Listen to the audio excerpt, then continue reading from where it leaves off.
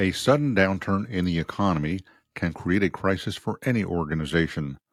I'm Edward Siegel, author of the award-winning and best-selling book, Crisis Ahead: 101 Ways to Prepare for and Bounce Back from Disasters, Scandals, and Other Emergencies.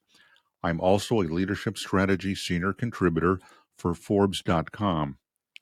Getting ready for an economy-related crisis can include building and maintaining adequate reserves of cash, materials, and supplies. It also means creating or updating crisis management plans. Those plans should reflect your concerns or the latest warnings from experts about inflation, a recession, or other scenarios. The failure to prepare if those scenarios become a reality can make it more challenging to manage them. It can also take longer to recover. Don't make what could be costly mistakes for your organization. That includes assuming that just because the economy may be in good shape today, that it'll be in good shape next year.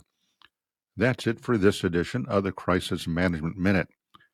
Be sure to come back next week for more advice on how to manage a crisis, or subscribe to the Crisis Management Minute wherever you get your podcasts.